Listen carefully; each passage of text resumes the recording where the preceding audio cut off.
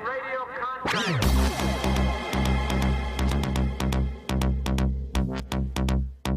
What kind of people are we? I am in radio contact.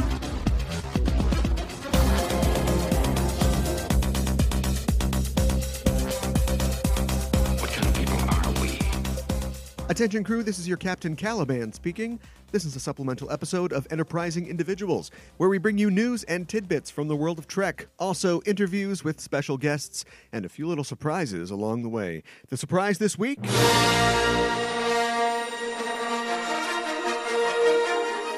we're taking a little trip to a galaxy far, far away. With the release of Solo, the 10th Star Wars feature next week, I figured we might take a chance to cross the neutral zone and talk a bit, just a bit, about how the other galaxy lives. Last week I spoke with Pete the Retailer of Star Wars Minute, and next week I've got another Star Wars guest coming on, so the time feels right to put the phasers and the blasters down and try to heal this world just a little bit. And I'll talk a little about how I became a Star Wars fan. We'll get into some of the differences between Trek and Wars. We'll talk about some of the latest projects in Star Wars. Later in the show, Ella Pearson of the Generations Geek and the Discoverage podcast stops by to give us the perspective of someone who grew up in the prequel era and didn't see Star Wars until she was 12. I know. Real talk. I dated a girl in college who had never seen Star Wars, any of the films. So, Empire Strikes Back was out in theaters, and I took her to it. Why do we start with Empire? Hey, it's the one that was out, and you're supposed to be able to watch these things without context. They're serials, right? So, we see Empire Strikes Back in all its remastered glory, the greatest space saga movie of all time. I'm dressed up like Han Solo, vest and all, and I ask her, now that your life has been irrevocably changed, now that a new exciting universe has been opened up to you, what'd you think? Her response, the little robot was cute. We broke up right then. Just kidding. I drove her home first. But it taught me that, hey, people aren't always as super jazzed about the same stuff that you are, and that's okay. And sometimes it's cool to cross the line and check out what they're into as well. But don't get used to it. This is a Starfleet ship. We'll be headed back to the Alpha Quadrant as soon as we've surveyed this strange galaxy where all the planets are one biome. Fascinating. But until then, let's get underway. Punch it, Chewie! But before we hit hyperspeed... They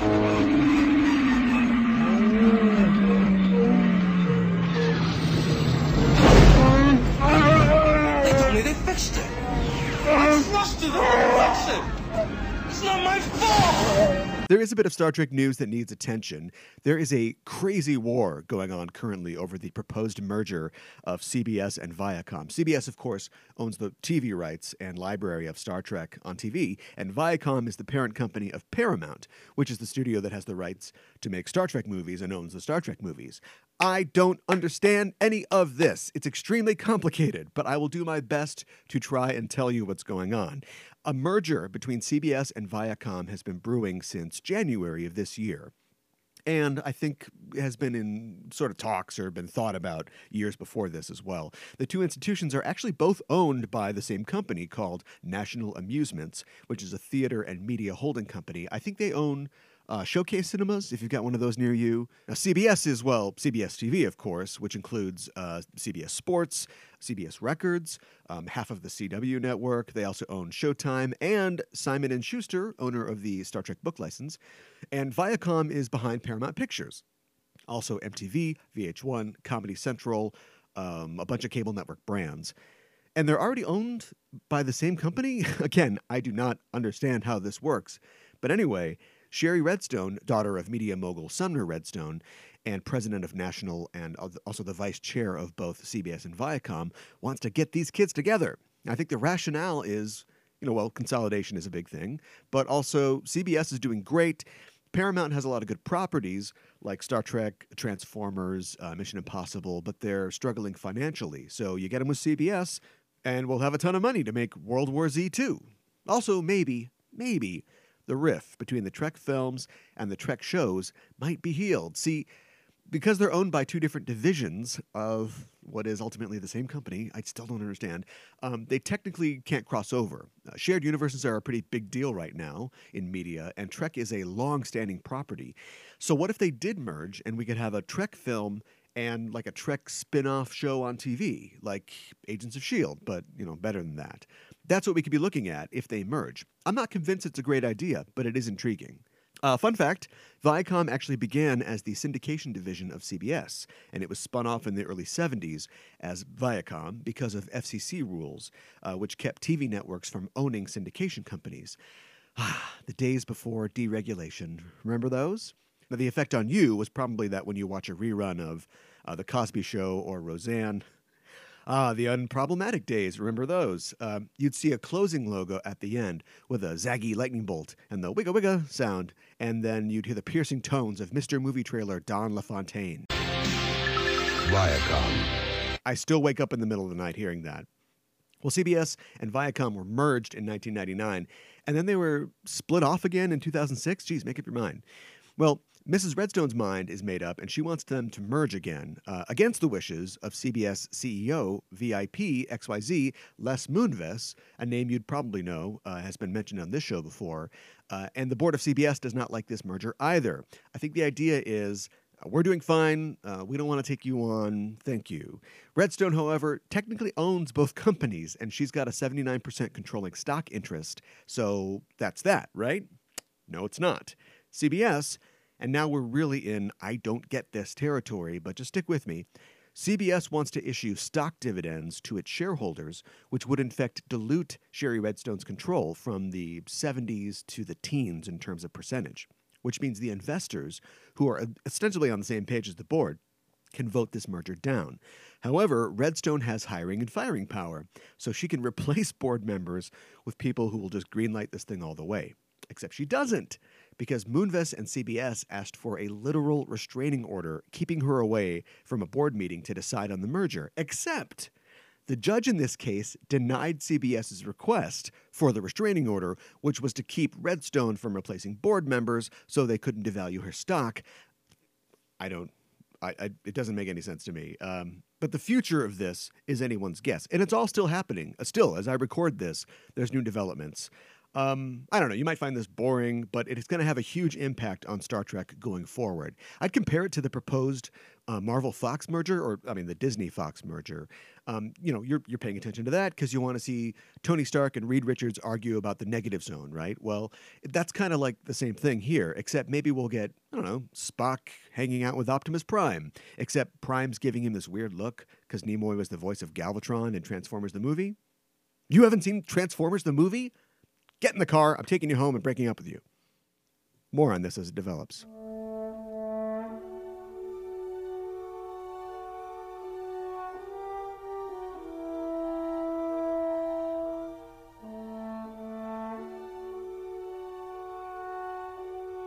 I've been a fan of Star Wars as long as I can remember.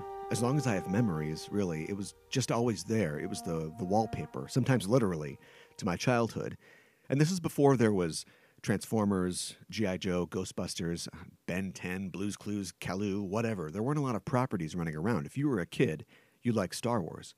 And if you were a girl, you had to play Leia. Sorry, girls. We're getting better with female characters. I was in elementary school in the early days of the video cassette recorder, and as all teachers know, got a sub? Play a movie. Ahead on the curriculum? Play a movie. Hungover? Play a movie.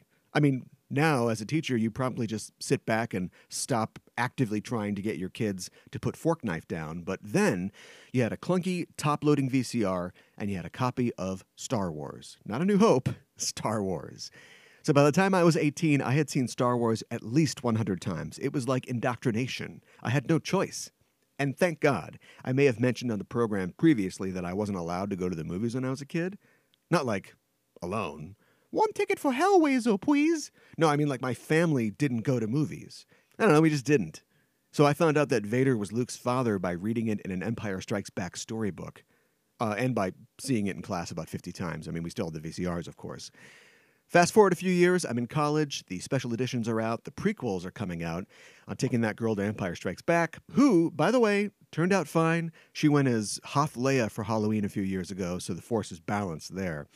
That was a magical time. Star Wars was coming out everywhere. No one was sick of it because it was like, could you believe that this thing we all love, that honestly happened a while ago is still going, and there's going to be new material from it. And you can go to Taco Bell, where they have 79-cent light tacos with low-fat sour cream, and you can sit and listen to the Star Wars score, which they're playing nonstop for some reason. Okay, it was a weird time, I guess. Weird time to weird sidebar. I got sucked into the Decipher CCG in those days. That's the collectible card game, and that, my friends, was a weird universe all its own. I wish that I had been a journalist back then, because I could have written a Vice.com-style expose about the seedy world of card and comic shops. I used to play Magic in high school because we all did, and apparently we all still do. That thing is still going strong. But I'd never heard of the Star Wars game. And this is not the Phantom Menace stupid flip card game that basically killed the Star Wars CCG. Screw that. See you in hell with your frozen tauntaun. No. This is the original Star Wars Decipher CCG. My roommate was a bigger Star Wars nerd than I was. He's also a huge Trek nerd, by the way. And he handed me a deck of cards like, I wanted you to have this now that you're older. And I totally got sucked in. I mean, as anybody who's played a CCG knows, it's all about the cards, like the cones. And it means that it's all about the cash dollars, of course. Or the luck, if you've got it. Booster packs were the loot boxes of our day. You open up the pack, hope I got some good stuff inside. And I had a hand like a divining rod. I don't know what it was, stretching out with my feelings or what, but I could reach into a box of packs, pay the guy at the register, of course, peel it open, bam, foiled Dark Lord of the Sith card. Oh, another. I did tournaments too, God help me. I did a Magic tournament one time in high school, and I was obliterated instantly by a nightmare deck. Some of the kids didn't even have their coats off as I was heading for my car. But now, I'm a grown-ass man, college student. Let's put the beat down on some kids. And they were kids. My first Star Wars CCG tourney, I'd say half the entrants were full-blown kids. Like their dads are right there with orange slices. And the other half were old men. I mean, they're probably my age now, but I wouldn't go to a CCG tourney now without a kid and a bag of orange slices, you know? Anyway, I did pretty well. I steamrolled the kids. Yeah, just leave the lunch money on the table, Junior. And I actually beat some of the adults pretty handily. My roommate was there. Of course, he was beaming proudly, seeing his young Padawan succeed. But one obstacle stood in the way.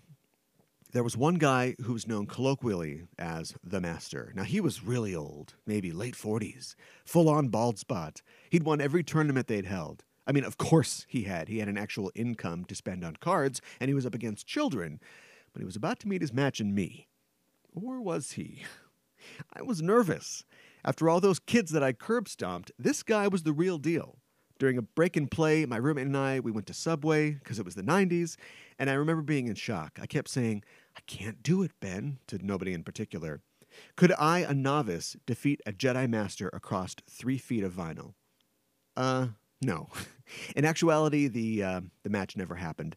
In the first round, I faced off against another guy who was a few years away from his AARP card, and things went a bit off track. See, I was a new player, and the game, which had existed for several years at this point, had gone through a lot of evolutions as new cards came out and shifted the balance of power. In my naivety, I had assembled a deck that used an old strategy, but still valid, that most players didn't bother to protect against anymore. When this guy realized that he was about to get housed by a new player with an old trick, he got all huffy, and he drew all of his cards up into his hand, depleting his deck and basically committing suicide. It's kind of like flipping the board over when you're losing at checkers. Since I technically got half a W for that match, I didn't get high enough in the bracket to face the Dark Lord of the card shop. Anticlimactic? Sure.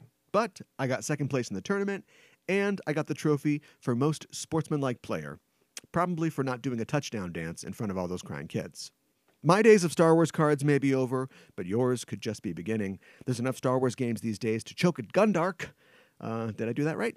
And they can all be yours by going to Amazon.com, by clicking through the Amazon banner on EnterprisingIndividuals.com.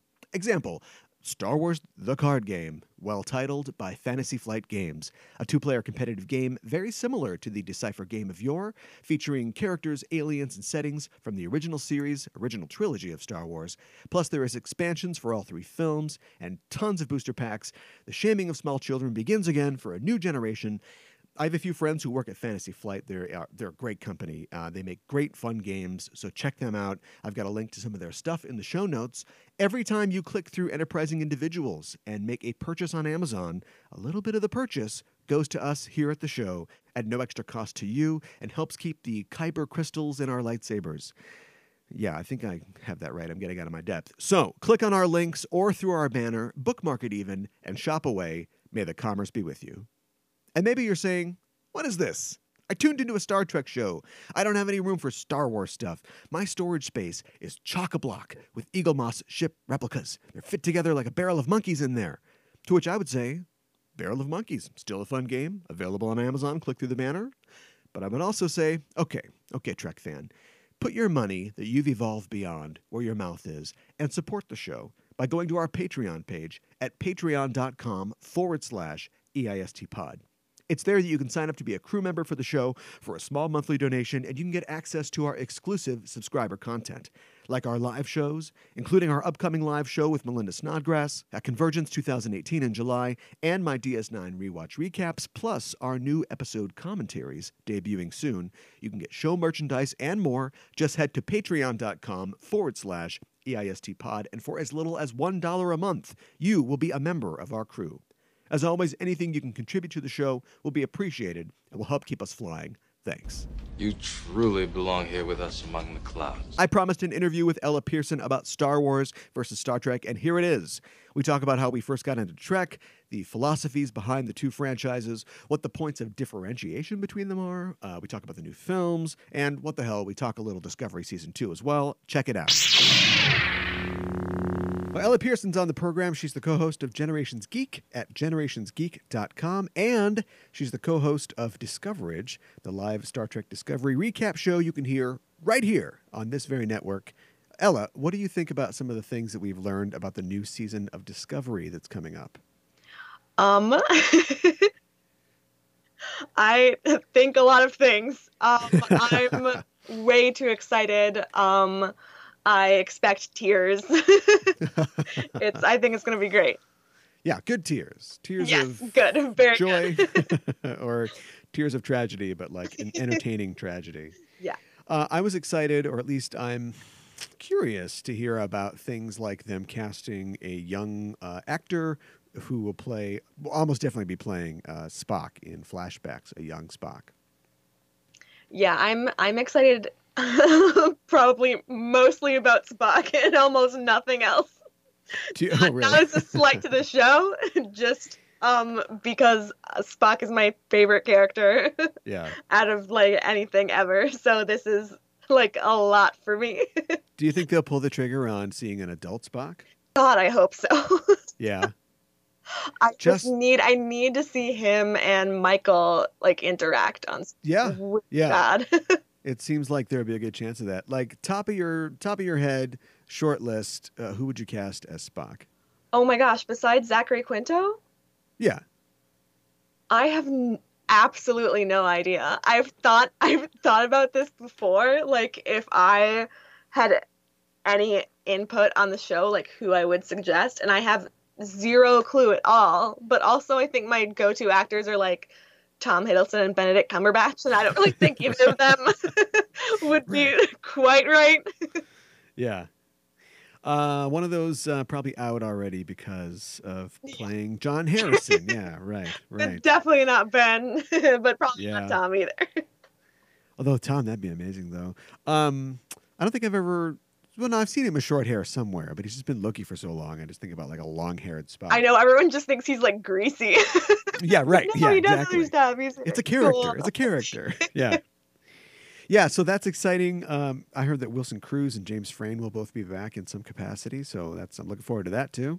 I'm really excited. I'm gonna be abroad when the new season is airing, so that's gonna be like a whole nother adventure.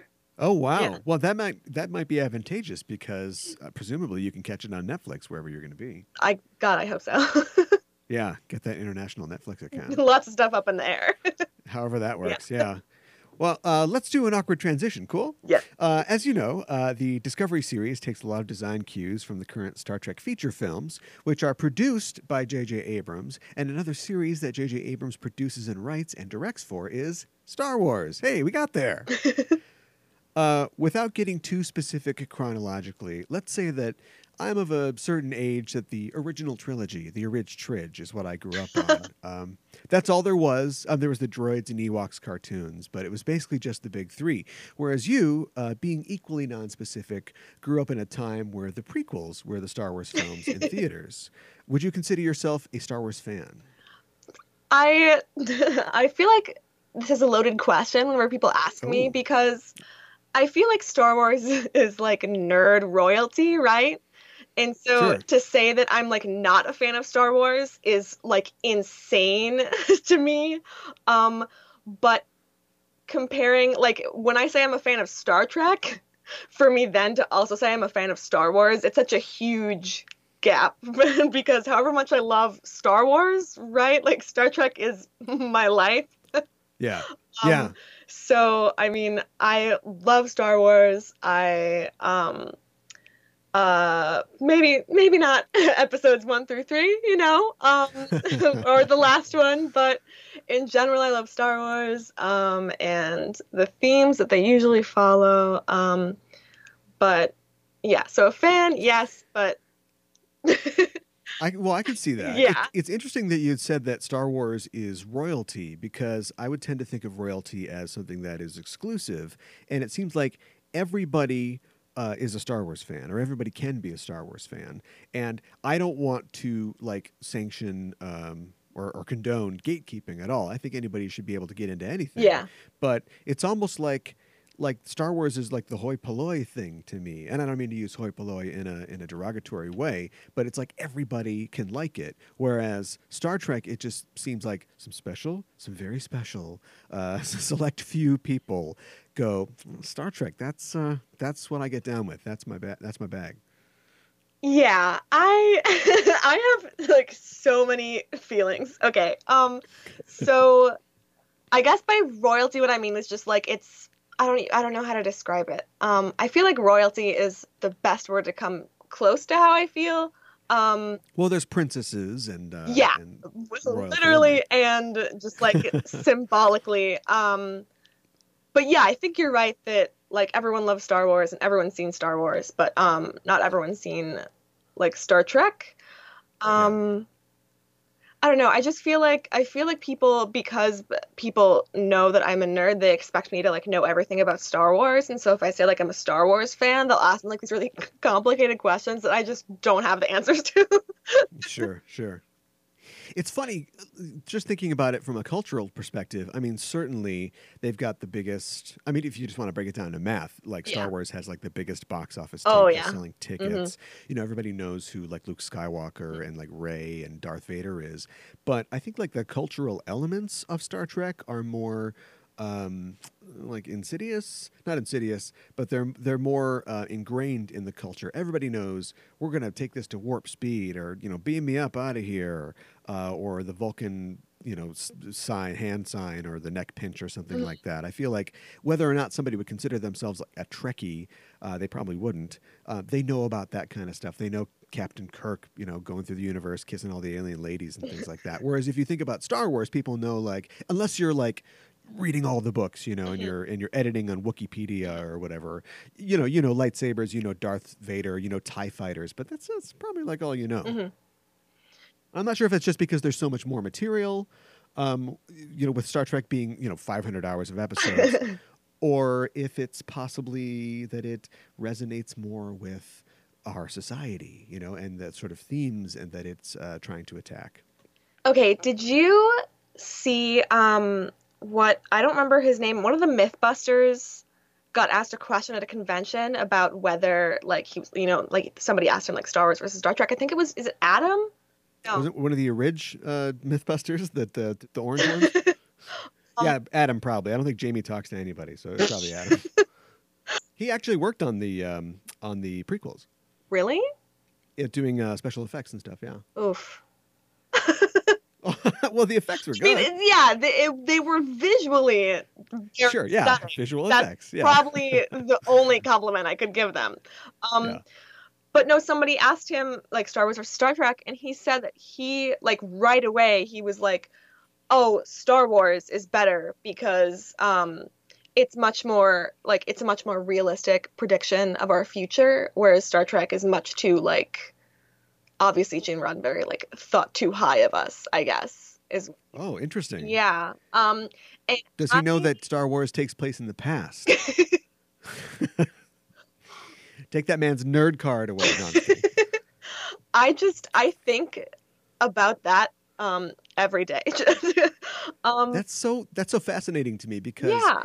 I don't think that Star Wars, and this is not a criticism of Star Wars, and in fact, it can get into the differences between them, which I want to talk about with you. But I don't even see Star Wars as reflecting our world in any real way, unless it's George Lucas just heavy-handedly trying to push like a Iraq War parallel into like the prequels.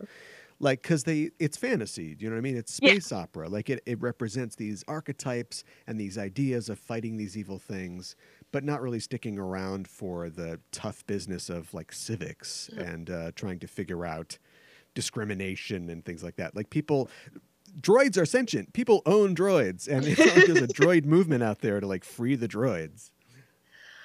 I mean, I don't know. I think what he means is that like a lot more people relate to Star Wars or like maybe not like a lot more people relate to Star Wars, but Star Wars is relatable in a different way because you see I feel like you see so many more examples of like regular people just like feeling like they're just working every day to just like, you know, be okay and just live. Like Rey is like grinding and getting those like parts to sell and get her like dehydrated food.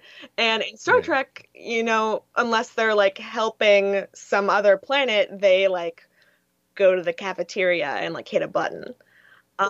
And so like however many like fantastic themes and lessons you can learn from Star Trek, it's not quite the same as I guess seeing your struggles played out in a more like gritty way. Like I feel like Star Wars feels much more like lived in, and Star Trek is kind of shiny. Which isn't, again, I love Star Trek and Star Wars. I don't think that they should be pitted against each other because they're entirely different. But you have to. Like, I'm putting a blaster to your head. I'm making you do it. No, I agree with that. I think that there's a value in both of them in seeing. I agree with you that, like, I think the conflict in Star Wars is much more simplistic. It's just there's an evil thing and that we need to band together and fight against. And it's going to be really tough. But we are going to dig down inside of ourselves, and we're going to also master a mystical energy force that binds the universe together, and we're going to beat that thing. And it's uplifting. And there's a lot of stories that, you know, not just Star Wars, that are like that are great. But I think the big difference, or the critical difference, is that it's like in Star Trek, in Star Wars, we're fighting against evil. In Star Trek, we're realizing what the evil is. And it's want, and it's hunger, and it's ignorance, and it's misunderstanding. You know, the evil is often us. You know, often and even the places that we go to, if you look at the idea that, you know, the original idea for Star Trek for Roddenberry, like, would be this sort of Gulliver's Travels type thing where we go to a place and it's all allegorical. And so they're blue-headed aliens who are dealing with a problem, but it reflects a problem that we have. Like, it's all social commentary all the way down. And so Star Wars, at least until now, and then we can talk about what's going on in like the. I'm ready to talk about it. Believe me. In the new films, we can talk about what's going on. But Star Wars doesn't really ever try to broach that. It instead of getting specific about problems, it goes back to the monomyth. It goes back to the singular problem, which is, dude must go out, or girl must go out and find the thing and to bring it back and to save, you know, civilization as it is. Civilization's already saved in Trek, and we're like, well, how do we keep things together? Or what happens when we meet our neighbors and they don't have it as good as us? Like, there's this social responsibility for us. Like, how do we help them? Can we help them? It's like it's a liberal nightmare / paradise. Yeah, that was all so eloquent. I It's all written down. yeah, I mean, all of that, yes. Like 100% agreed. Yeah. It's so hard. People are so Yeah. like divided. Yeah, I know. And that's just I don't know what that's all about. I mean, I do. I know that there's just some caveman thing in us that Yeah. if we're not on top, then we're if we're One not first or one last. thing has to be better. To One quote of these Ricky things is Bobby, yeah. best. Right, exactly. Yeah. But I just think it's so weird that people get so uptight about it. I don't know how familiar you are with any of the extended media of Star Wars, like books or video games or like the cartoon or anything like that, or the show. Literally like, 0%. Zero? Okay, okay. Because I think that, I just want to talk quick about your growing up Yeah. with the prequels. I'm sorry. And I know you probably had a little help, seeing as your dad, Scott Pearson, is a sci-fi author and like an epic level geek. So I'm guessing he helped introduce you to geeky stuff. Yeah, here's the surprising part about Star Wars is that I didn't watch A New Hope until I was like 12. Okay, all right. Which or maybe even 13, which is like shocking for people that I meet, like truly just earth-shaking. Right. But I feel like a lot of it was just that like I wanted to watch Star Trek all day every day. I wanted to watch Lord of the Rings all day every day. I just had so much Sure. other stuff that I loved so much, and I like it for whatever reason, which is, strange. I just never got around to it. Yeah. So it doesn't like really feel so much like I grew up with the prequels. I've definitely like I went to the premiere of Force Awakens. So I was there for that, and I went to the premiere of The Last Jedi, unfortunately. So yeah, I don't know. I mean, I watched episode 4, like I said, when I was like 12. And then I think I watched it like 1 or 2 more times, and I watched episode 5 at like a friend's house once, I think, but then I didn't actually watch all of them until like very shortly before Force Awakens came out, because I was like, okay, like it's time to buckle down. This is insane. Yeah. Sure. And I watched episode 1 through 6 like in that order all over again, like the week before episode 7 premiered. And Sure. I, first of all, didn't think that what everyone says about the prequels was going to be entirely true.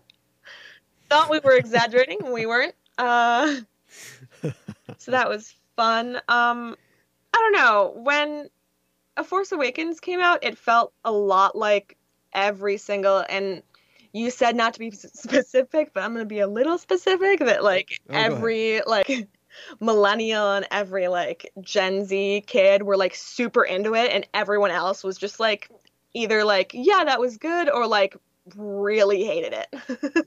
Yeah. Or like, it's just Star Wars. It's just A New Hope over again. Yeah. I don't know. I really loved that movie, and I know it's, I liked it a lot. Yeah, too. it's just I know that.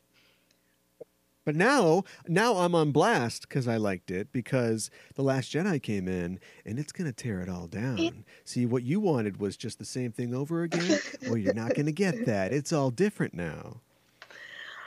Oh, okay. Can we talk about The Last Jedi now? Oh, please, yeah. Okay. Okay. The nihilism in The Last Jedi, not without getting into anything problematic with like Reylo or just Kylo in general. And I don't know if this is like universal, but I feel like so many things that appeal to me in Star Wars is that, like, I don't know, like at first Luke is just like, he's just some kid, Sure. And then in episode 7, Rey is just some like orphan in theory, right? And it's Right.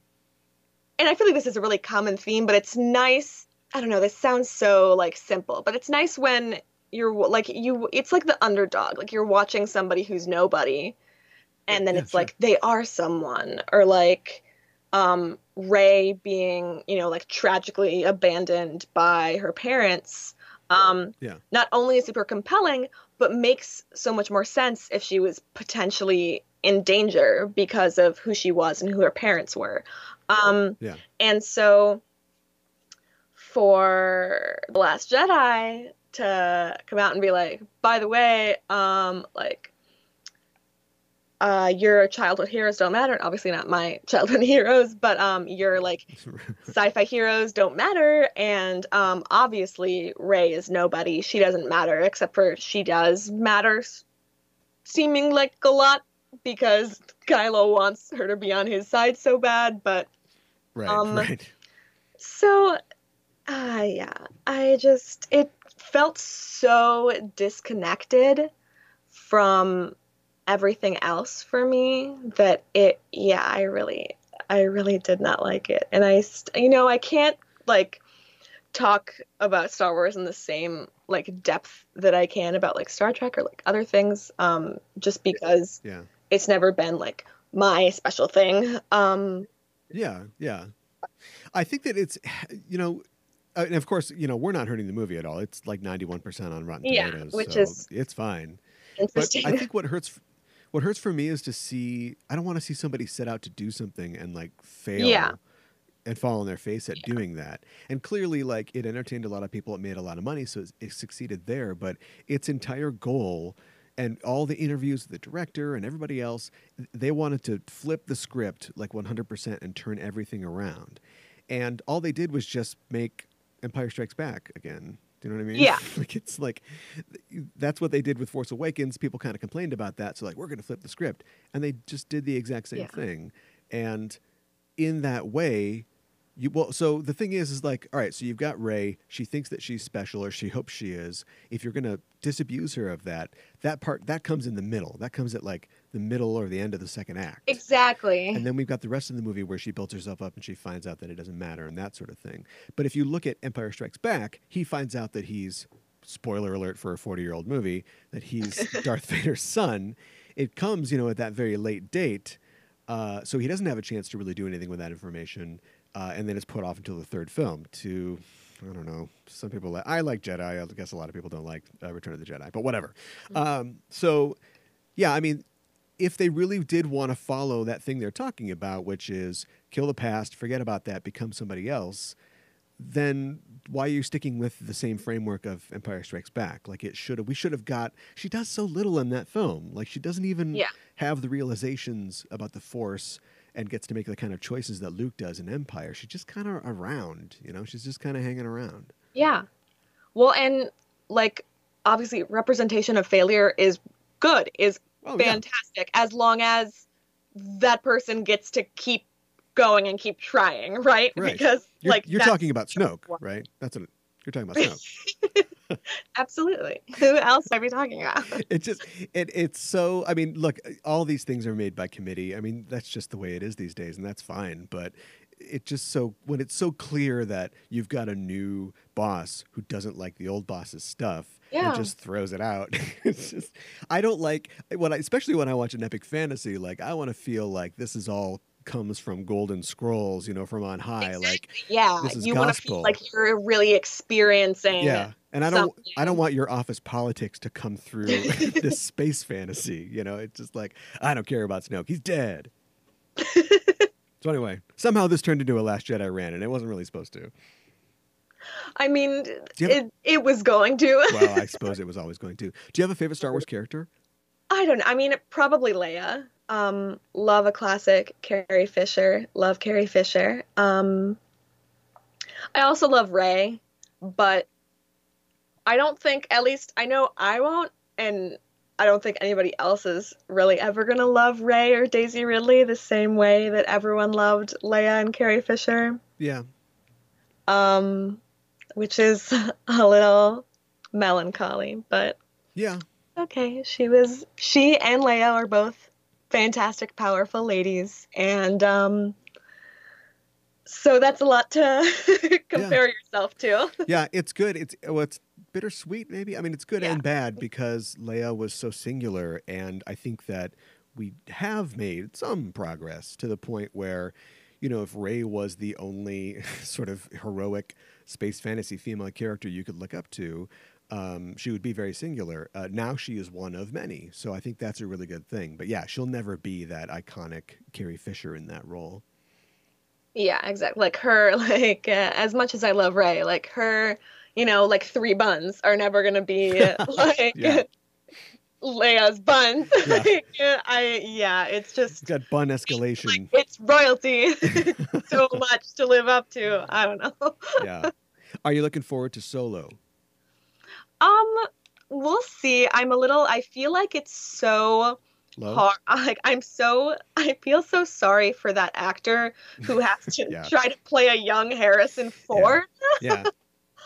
Like, and there's parts in the trailer where I'm like, okay, he's nailing it. Like, it seems like he's doing a young Harrison Ford, but he's also being himself, and like he's just being Han Solo, and so I have like a lot of hope for him. I don't have tickets to the premiere. Right. I think that he could do a very good job. I do. Most of my worry is just that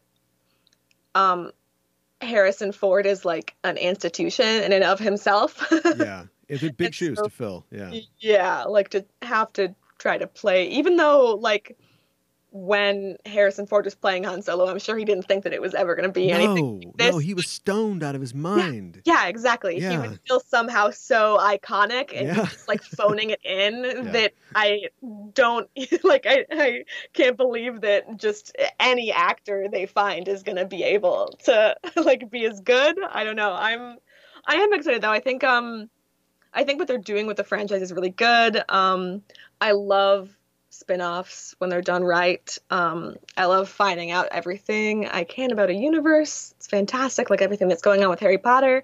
But yeah, I just hope that the film itself is a little more solid than The Last Jedi. Yeah, and we haven't even talked about Rogue One. I feel bad for him because it's such a bad position to find yourself in, especially if you are a young actor who's just kind of coming up. Because good or bad, I don't know anything about him. Like I didn't see Beautiful Creatures or whatever else he's been in. No, I don't even know his name. So yeah, I don't know if he's like a good actor or not. But whether he is or not, it's nobody who is young and is coming up should be subjected to this kind of thing. I guess you take the part of playing Han Solo. Yeah, like you're not Ford. going to say no. Yeah, exactly. Yeah. Now, 50% of the first world is going to hate you. And I was, yeah, exactly. And I was thinking about it. He doesn't even have to really be that good. Like we just talked about how Harrison Ford was just like walking around, and so if all the other elements are there, like I know he's an anti-hero, but he's like the square-jawed hero. Yeah, that's usually the boring character. Like everybody else is like, ooh, this flamboyant Lando, or who's this crazy droid or whatever. Like he'll be fine. Yeah, we'll see. I don't know. I really can't put my finger on what makes like Harrison Ford so special. Like his, because I wouldn't say that he has like a presence, like Ian McKellen has like a presence. Yeah. And yeah, I mean, he didn't he wasn't trying that hard in episode 4. That's what it is. That's cool. The effort. Do you think that he just, because Harrison wasn't trying hard and because Han is such just like cool, like effortlessly cool, that it just played into each other and he was fine? Maybe, yeah, that and pointing his finger at people a lot. I'm interested in Donald Glover as Lando because we were talking about being cool, and I mean Billy Dee Williams is like the coolest cat around. And then I haven't seen the film yet, but you see Donald Glover, and it looks like, I don't know, he's young too, so maybe it's like Lando trying really hard to be cool, but he is so naturally cool that it's still cool, but he's like got the huge coat and he's got robots pouring him drinks, and this is kind of like Lando in high school. He's like, hey, I'm super cool. Later on he learns like, no, you don't have to. Colt 45, works every time. Like he eases back a little bit. So yeah, I'm talking a little bit later on. I'm talking myself into wanting to see this movie now. So I guess that's a good thing. I have probably like 100% more faith in Donald Glover than I have in the dude playing Han Solo, which is sad. But Donald Glover, like he's just apparently good at everything he does. Yeah. which I thought before his new video came out, and Yeah. like went crazy viral, and just proved even more that he just somehow like does what he wants and is just always amazing. And he doesn't have that air of somebody like he doesn't have the air of like Beyonce or like somebody who is like bestowing like their work upon you and they know exactly what's going on. It just seems like Yeah, right. he's just like, you know what we should do? And then he does it, and he just does that weird dance on top of the car, and it's somehow fantastic. Right. Yeah. So Yeah. I'm excited for him as Lando. Yeah, me too. Well, I was starting to say a while ago, but I wanted to reiterate that, I mean, if people haven't read some of the great Star Wars books out there, and there are a lot, they are by great sci-fi authors like your dad and people who write Star Trek books. In fact, a lot of people have written both Star Wars and Star Trek books. And I think that's where they try to fill in the cracks of the universe, where it isn't just let's shoot the thing at the big thing so it blows up. It's more what happens next, or how do we run this planet, or there's problems over here, there's problems over there. Like, how do we run this, republic or whatever it is? So that stuff exists. It's just more on the margins, whereas it's the parsley, whereas in Trek, that's like the main dish. Yeah. Well, and I'm whenever I talk to anybody about any kind of novelization or like spin-off book, I'm like, read the book. Like, the things that you're mad about in the movie are the things that the author got to fix, because the authors are us. They're just good at writing. Right, exactly. So they fix all of the problems for us. Yeah, read the book, exactly. Yeah, and I've read like snippets here and there, and I had a lot of friends in high school who were huge Star Wars nerds, and they've read all the books. And so I've heard lots of glowing reviews. So yeah, I know that there's some crazy good novels out there, but yeah, I haven't gotten to it. Yeah. But I haven't read enough Star Trek novels either, so I'm just around. I'm just in college. We're getting there. There's plenty of time. Yeah. Yeah, absolutely. Well, thanks for stopping by today. What's coming up in the future for Generations Geek? Oof. Our website launch, like we talked about last time, still, you know how it goes. Making a new website. Gotta love it. So we're still working on that. That's going to be really cool. I'm very excited. I hope to be more active on the Instagram once the website goes up, which is at Generations Geek, like always. Yeah, I don't know. We have, I think, a new episode up as of last week that ended up being pretty late because of other complicated podcast things. Okay. But yeah, it's we don't have anything super specific planned right now other than finishing our long-awaited Aliens series. Yes. But that's always super fun. Yeah, so people can tune in for the alien stuff, and then it's Aliens versus Predator, right? You're gonna do those? Oh, I think we have to. Okay. See, I've enjoyed the Alien and the Alien show, but now you're getting into the weeds, and these are the shows that I really want to hear. You guys talk about Resurrection and talk about Prometheus and Covenant, and if you're going to do AVP, yeah, I'm there for that for sure. Which I haven't seen the fourth one. I haven't seen Predator. Oh, you haven't? Okay, all right. Aliens. Well, so you're in for a treat. Yeah, I've heard. So yeah, that's gonna be exciting, and then whatever we decide to do after that, we'll announce on those shows so people can find out when they tune in. Well, thanks for joining me. This is now a Star Trek show again, as it should be. And speaking of which, we'll definitely be back for the second season of Star Trek Discovery to do our live recap shows, Star Trek Discoverage, which is coming soon, hopefully 2019, I guess. I think they're gonna be on time this time. They're ready. They've got a handle on it. Yeah. No, obviously, they have much more of a handle than we do. Yeah, for sure. So look out for that, listeners. And thanks again, Ella, for joining me today. Thank you. Thanks again to Ella for being on the show. I'll remind you again, listener, that you can find Generations Geek on Instagram, on Twitter at @GenerationsGeek, and on the web at generationsgeek.com or at chronicrift.com. Ella is on Twitter at GondorGold. Remember, listeners, you can tweet to us or message the show, maybe have your comment read on the air. Just go to facebook.com/EISTpod or find us at EISTpod on Twitter or through our social media links on enterprisingindividuals.com. You can also reach the show at EISTPOD@gmail.com with feedback and suggestions or to just say hello. We're waiting to receive your transmission. And that's it for this supplemental episode of Enterprising Individuals. It's been fun to see how the other galaxy lives for a while, but we will return to our regularly scheduled intellectual property universe next week. Although I may have a little review of that new art film, Solo, a Star Wars story, on our next supplemental show. I've got a okay feeling about this. In the meantime, if you're an Apple Podcast listener and you haven't yet, why not look us up on Apple Podcasts and make sure that you're subscribed to the show. Also, write us a little review if the spirit moves you, and give us a rating at the very least. We'd appreciate it. If you're not an Apple Podcast listener, you can still subscribe to the show on Google Play or Stitcher or wherever you get our show from. And if you leave positive comments and ratings and reviews on those platforms as well, we'd be eternally grateful. Next week on Enterprising Individuals, Jean-Luc Picard is a man of many talents, but he's particularly good at two things: arguing in court and wheedling divine beings, often simultaneously.